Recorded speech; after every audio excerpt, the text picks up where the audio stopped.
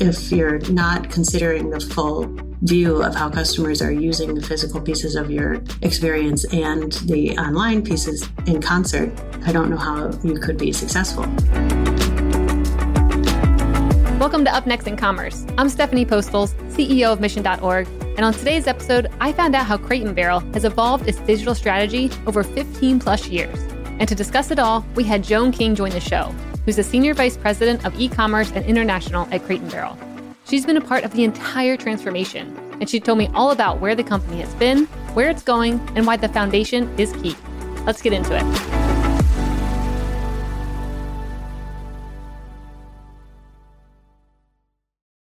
What are business leaders thinking about when they aren't winning at business? Family, travel, the latest TV show? Yes, and maybe. But how about quirky business opportunities or little discussed financial trends, or maybe even plant medicine benefits and alternative wellness? Mission Daily is back, baby, and our flagship podcast is better than ever. Mission Daily is the podcast for the business builder, the thoughtful marketer, the team manager, the blue-collar worker looking for new ways to think about life, finances, and health. This is for the people who want to break the status quo and laugh a little or a lot along the way. Join me, Stephanie Postles, and my co-host Albert Chow as we address the subjects, thoughts, and trends that business leaders think about but don't often talk about. Tune into Mission Daily wherever you listen to your podcasts. See you there. Joan, welcome to the show. I'm so excited to have you on. Welcome. Thanks. I'm very happy to be here. Thanks for having me. Yeah, I'm a big fan of Crate & Barrel. When I just got a house here in Austin, that was the first place I went to be able to figure out what style I wanted. So when I saw you coming up on the list of guests, I was like, okay, we're going to have a lot to talk about here.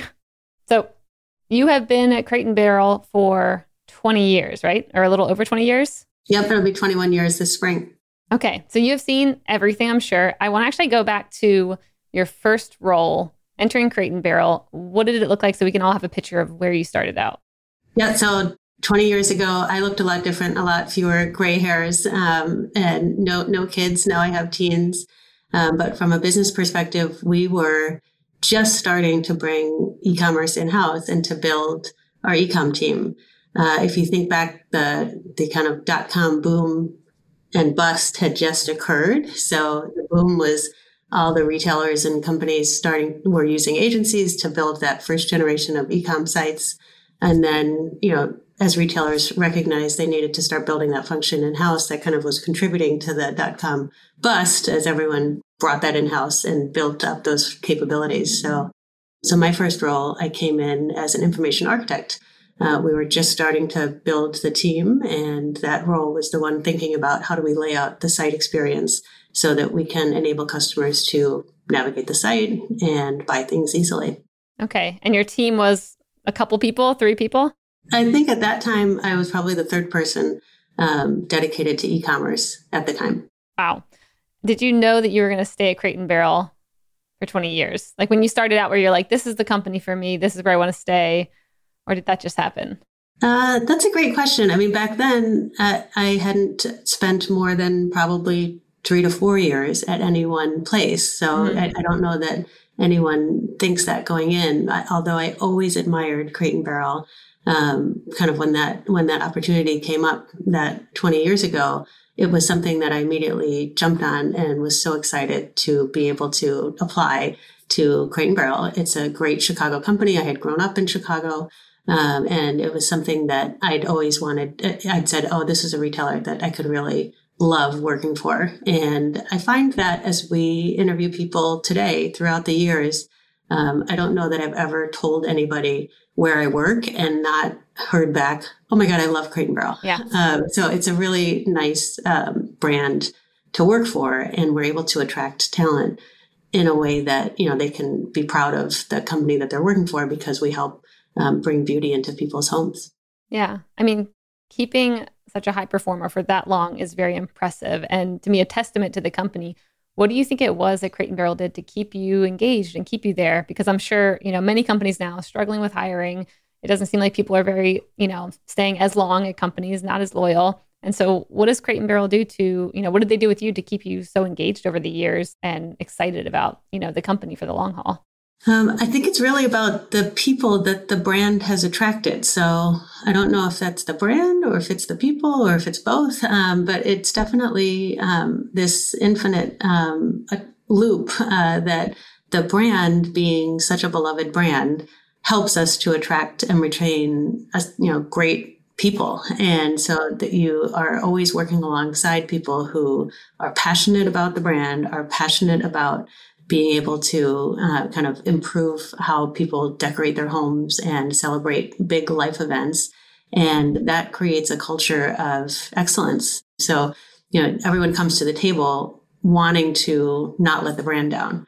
And so that's been a key thing in what's kept me here. And, being able to continue to grow the e-com business, being in a growth part of the business has definitely kept me here.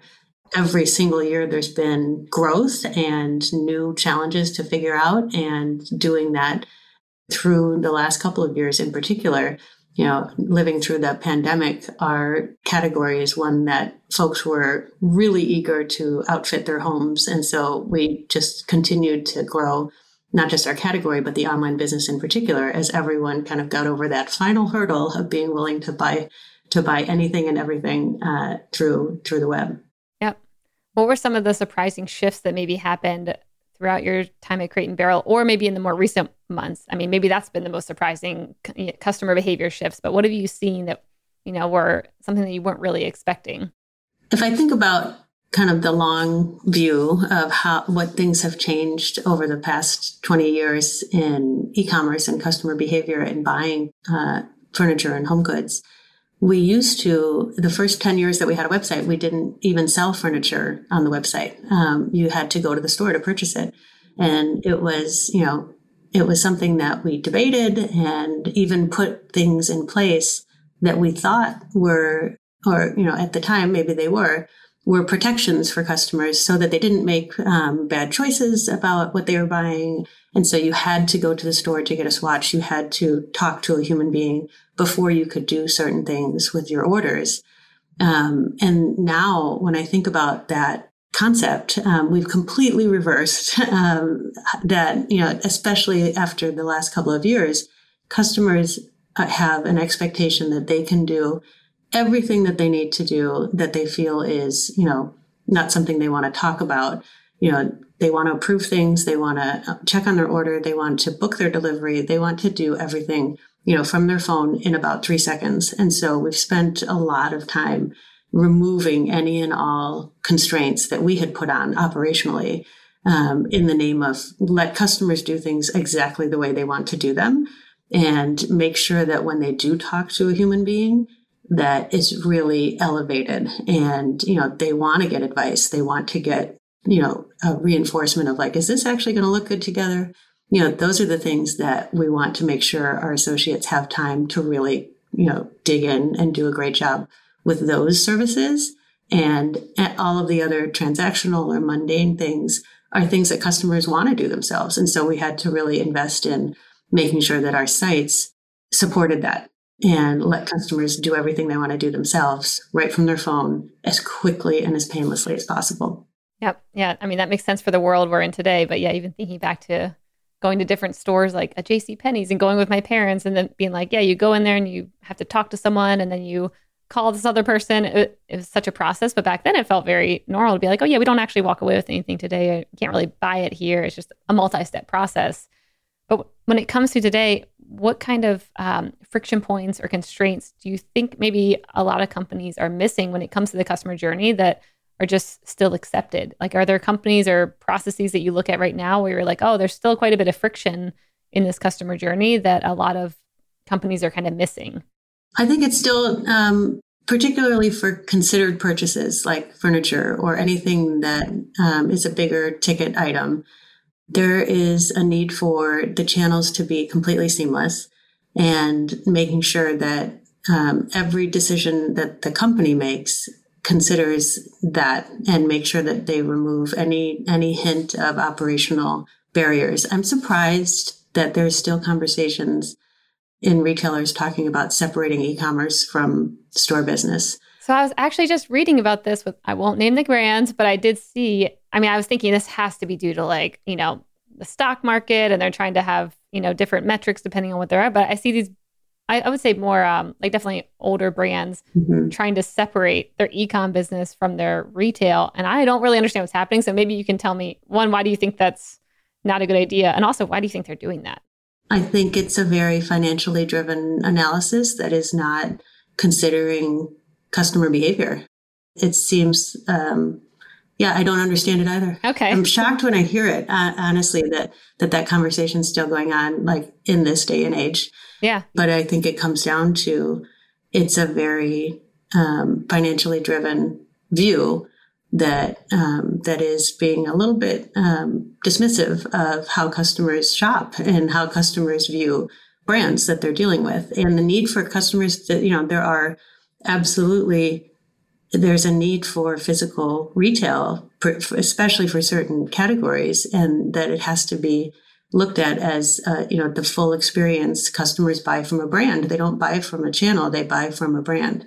So that's something that, if you're not considering the full view of how customers are using the physical pieces of your experience and the online pieces to, in concert, I don't know how you could be successful. Yep. Yeah, no, I completely agree. I would love to hear, we're talking about retail and, why brands should be thinking about that in like a holistic view. And I want to hear, how you guys are thinking about retail versus e-commerce and how to actually make this a seamless experience for the customer. And how are you thinking about those investments? For instance, we had Walmart come on the show and they were talking about how much they're investing in retail. And that's something that they think a lot of brands are missing out on. Or we just had actually a startup saying like they think retail is where it's at and that you're missing a lot if you don't have that experience. And then you hear the other side where people are like, you don't need retail. We're pulling out completely of retail and we're just focusing on e-commerce only. So it'd be cool to hear the strategy behind, how are you viewing this new world? Are people going to be, shopping more in person again? Or like what's Crate & Barrel's view on what the future looks like around retail versus e-com? It's interesting to think about what's the next frontier in retail, and how are these channels going to continue to evolve so that customers are getting what they need at every point of the journey. And, for us, what we've been focused on is we had a lot of work to do in that post-transaction journey and what customers are able to do in terms of servicing their own orders or getting answers to questions that they want. So I think that's something that retailers need to make sure is exactly what customers are looking for. But beyond that, kind of the next frontier is in truly integrating the experience as customers are going back and forth from online to in-store. How can we better digitize the store experience? And how can we bring the knowledge and expertise of our store associates onto the web in a more seamless and natural way? So I think what everyone's trying to crack right now is how do we make sure that customers are getting the service online that they would get when they're in store in a more seamless way. Yeah. Are there any projects or any big bets you're taking around trying to figure that piece out? Even if you're like, I'm not sure if this is going to work, but we're at least experimenting with this and this.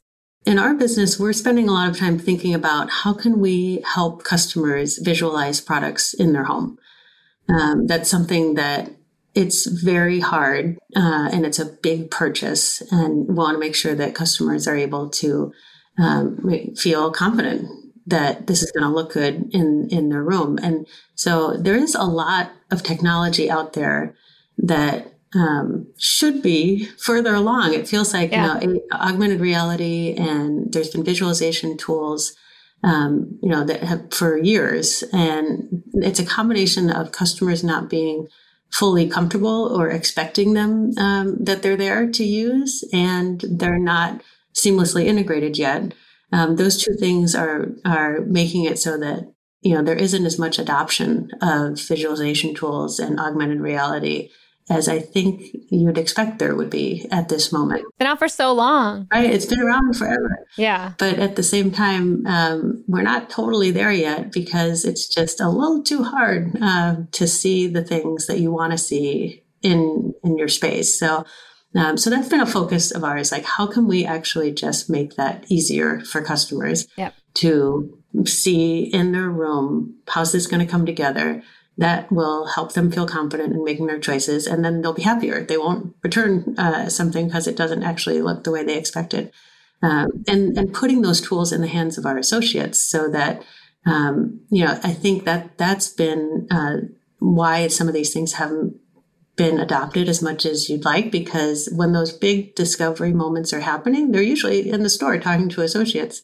And, so we need to make sure that we're not kind of just putting these things on the website and hoping that customers find them and use them all by themselves. We want them to be kind of using them while they're talking to associates and have associates helping them understand, like, okay, well, when you get home, you can very easily take a look and see how this looks, or bring your pictures into the store and we'll work through this together. So that's something that we've been thinking about. How do we just make that design process easier for customers and really take advantage of the tools that are right at our fingertips, but they're just not integrated as seamlessly as I think they need to be. Yeah, I sometimes wonder for like augmented reality adoption, if too many people got burned in the beginning, where it's like they tried out the technology and it's just like, I mean, I remember back when I was working at Google, we were trying like these different apps we were building, and I remember being like, oh my gosh, like no.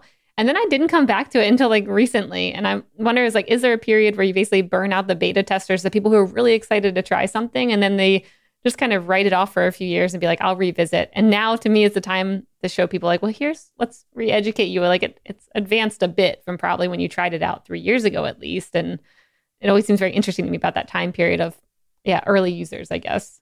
Right. Yeah. We've definitely tried things too early.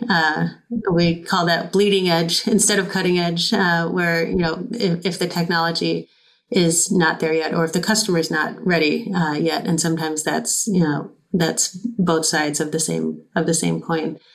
But it's evolving really quickly. I think as phones and all the advancements that are happening are really pushing that further. So I think that's something that we'll start to see greater adoption a lot more quickly.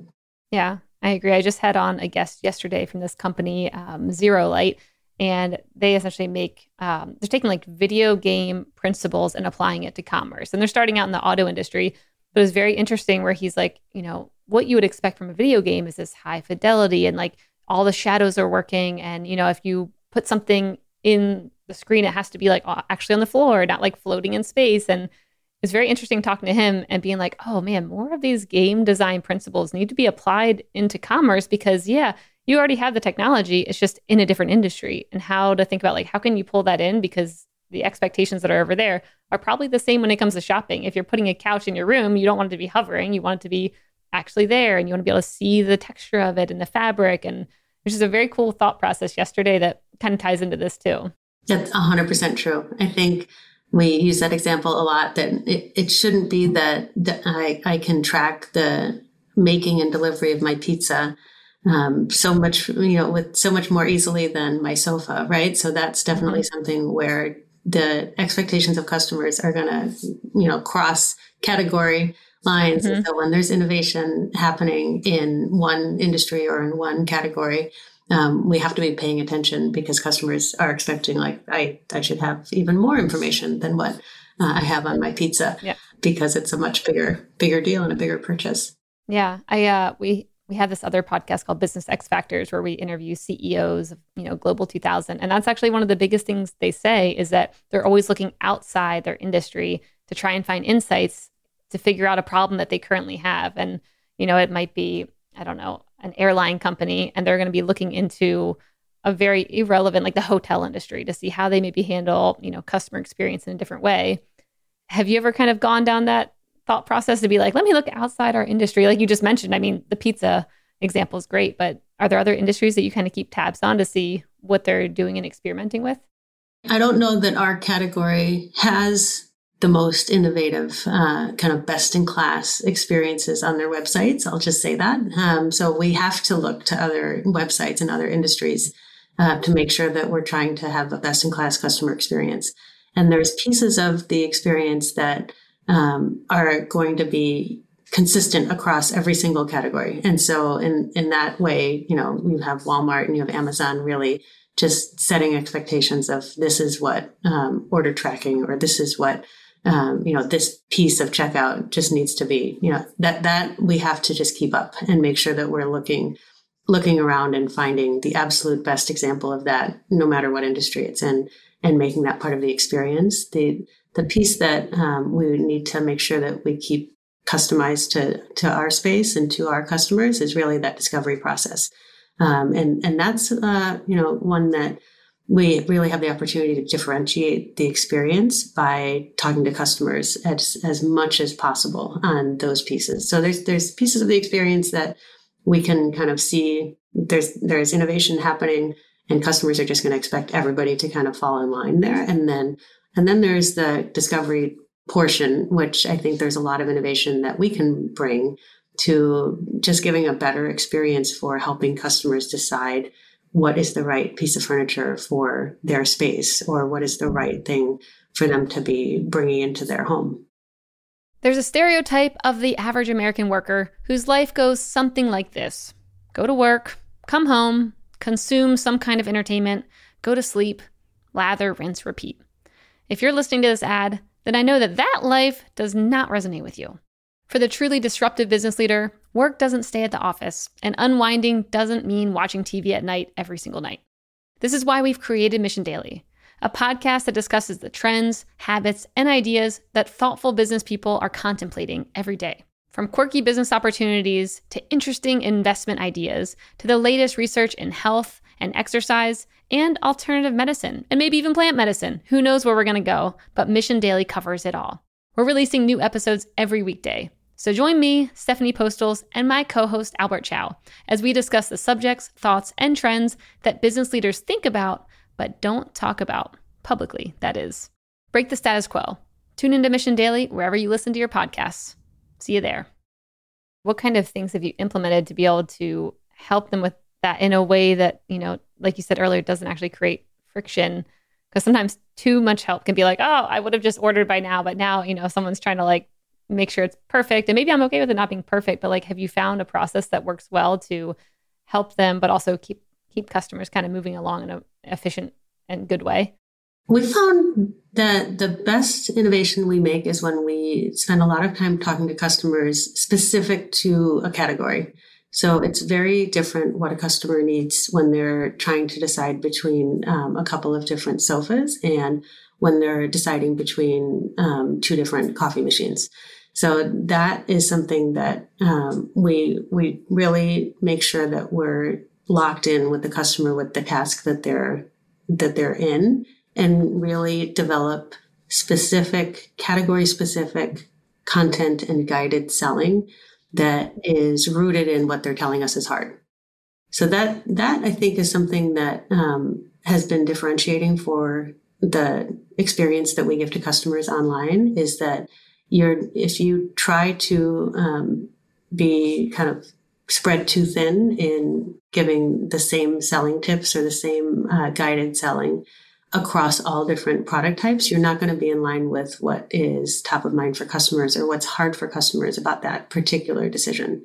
So we spend a ton of time talking to customers about individual categories and researching what it is that they need for us to digitize or bring online, and providing that at the right point in the journey. Oh, that's really smart. I mean, you think about so many companies right now, you go online and it's the same chat box, no matter if I'm on a $5 thing or a $5,000 thing, it's the same customer experience. I haven't heard of too many brands thinking, by category and being if you're shopping for, a $5,000 couch or whatever, you're going to have this type of flow when it comes to customer support and help. And if you're searching for a coffee maker, you'll maybe, get this where you can click into it if you need the help. But that's a really cool way to think about how to actually help the customer in a way that works for them and for the price points too. I think it's definitely, it's difficult. I'm sure. That's why we don't see it everywhere, because it's something that is not, you have to actually do the work of finding out what it is for that particular category and then develop a lot of content that is specific to that feedback that you just got. And so it's not something that is, automated very easily. It's not something that, you can kind of set it and forget it. It's something that we have to be consistent in getting the feedback from customers, creating the content, and then constantly pruning and editing that content to make sure that it's consistent with what customers are looking for. Mm-hmm. Okay, so I want to hear a bit about, the channels you're investing in. We've heard over the past, I would say this year, I've heard so much about brands investing in shoppable TV and, brands, of course, always thinking about how do we get on TikTok and make that more efficient, or everyone has a different strategy, but shoppable TV keeps coming up. And I want to hear, what you all are doing at Crate and Barrel and how you're thinking about investing in media in the coming year or two.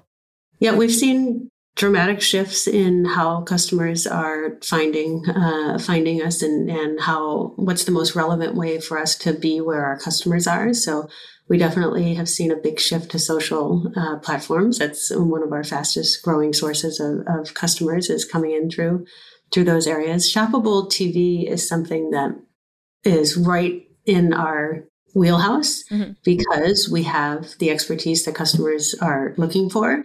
And for years, the stores have been the home of demonstrations or gift registry events or special series that we have influencers come into our stores.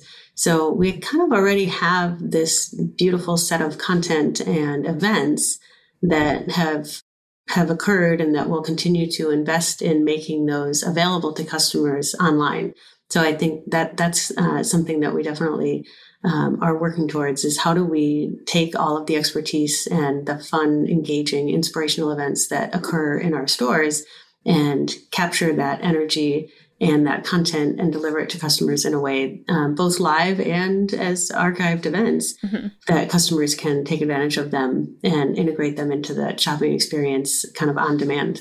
Yeah, that's great. Are there any pieces of technology maybe that Crate and Barrel is exploring or that you're personally curious about? I mean, you're talking about events and, bringing what's happening offline, online, and of course, my first thought goes into, okay, how do you make that into an experience, metaverse, NFTs, all the buzzwords start popping up. So is there anything that you guys are thinking about or you're just personally curious about?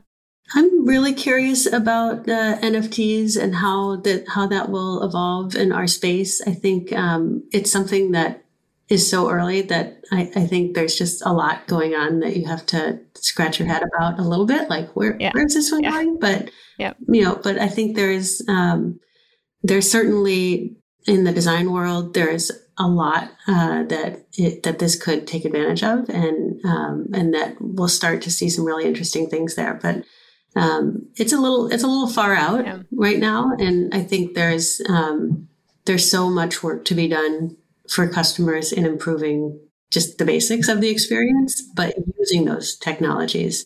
I like what we were talking about before. Yep. Yeah. It's easy to get distracted by the shiny objects, the new pieces of tech that are coming down. And I think there's a funny example the other day where someone sent me a picture of, they bought an NFT, but then it also came with a physical asset. And I was like, wait, doesn't that defeat what an NFT is? Isn't it supposed to be digital? And do you ship that asset? I don't know. And I was like, I don't know. I think people maybe are still in big experimentation mode and certain models maybe are kind of proving to work, but there's still a lot of gray area of, how to actually tap into this and use it in an effective way that's not just throwing technology at something for no reason.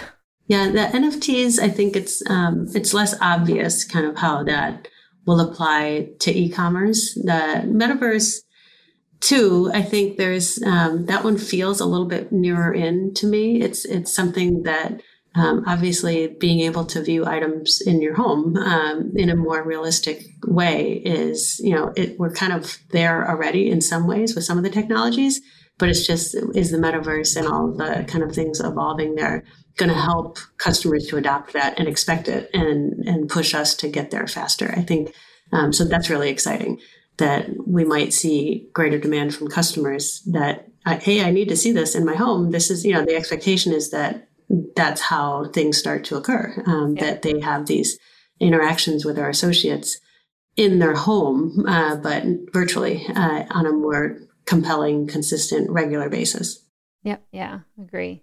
Okay. So what Joan, are you most excited about over the next 1 to 2 years? It can be work, it can be personal, but what are you most excited about?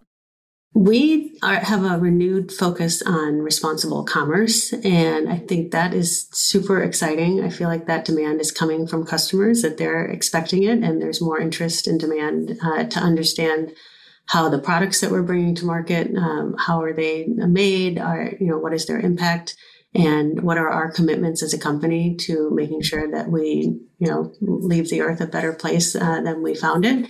And so that, to me, is one of the most exciting things going on with our brands, is that we have a stronger focus on that than we ever have before, and that customers are really driving that. So it's something that when you asked earlier about what kind of retains talent in this market, that's something that everyone on the team can really rally around and understand how what they're doing is helping to kind of serve that larger purpose.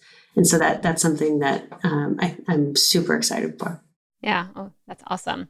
Okay, let's move over to the lightning round. The lightning round is brought to you by Salesforce Commerce Cloud. This is where I ask you a question and you have a minute or less to answer. Are you ready, Joan? Yep. Okay, what's up next on your reading list? We just got a puppy. Okay. Sorry, I don't have the name of that. There's a book on my nightstand that my sister gave me about training your dog. I think it's a Good Dog. Okay. Good Dog training manual. So that is desperately needs to be read. Gosh, yes. And adhered to by my entire family. Oh, what kind of puppy? He is a half lab, half mountain dog, Bernese mountain dog. Oh, I bet that's cute. He's adorable, and his name is Tank. Oh, okay. I need to eventually see a picture of Tank because that sounds like a really cute mix. I have many, many pictures of Tank I'll send you. Yeah, please do. If you were to have a podcast, what would it be about and who would your first guest be? Because I heard you like podcasts. I think you mentioned that somewhere. If I had a podcast, I would interview Scott Galloway because I am slightly obsessed with his podcast. I listen to it religiously, and I find that I learn a lot from that podcast, and I enjoy it and laugh out loud. So I would want to reverse the tables there and put him in the hot seat. I love that. What's the nicest thing anyone's ever done for you? The nicest thing that people have done for me in my career is take chances on me. I think I tend to be pretty quiet and understated, but can really get things done. And I think that my personality has been one that requires a little bit of trust and trust and take a leap of faith. And so that's happened at several points in my career where people have taken a chance and say like, it seems like you should be able to make this work. And that has, I'm eternally grateful for that. I love that. That is an epic place to end. Joan, thank you so much for hopping on the podcast. Where can people learn more about you and Crate and Barrel, which everyone probably already knows Crate and Barrel, but where can people learn about you? Just I'm on the normal channels, LinkedIn. That's probably the best place to learn about me. Perfect. Thanks, Joan. Thanks, Stephanie. I really enjoyed it. I appreciate you having me on.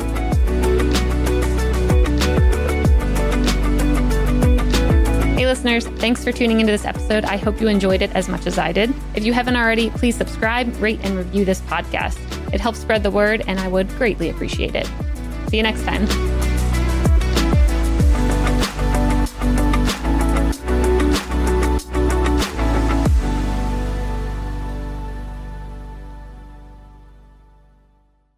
Thank you for checking out another epic hour of business insights and inspiration on the Up Next in Commerce podcast.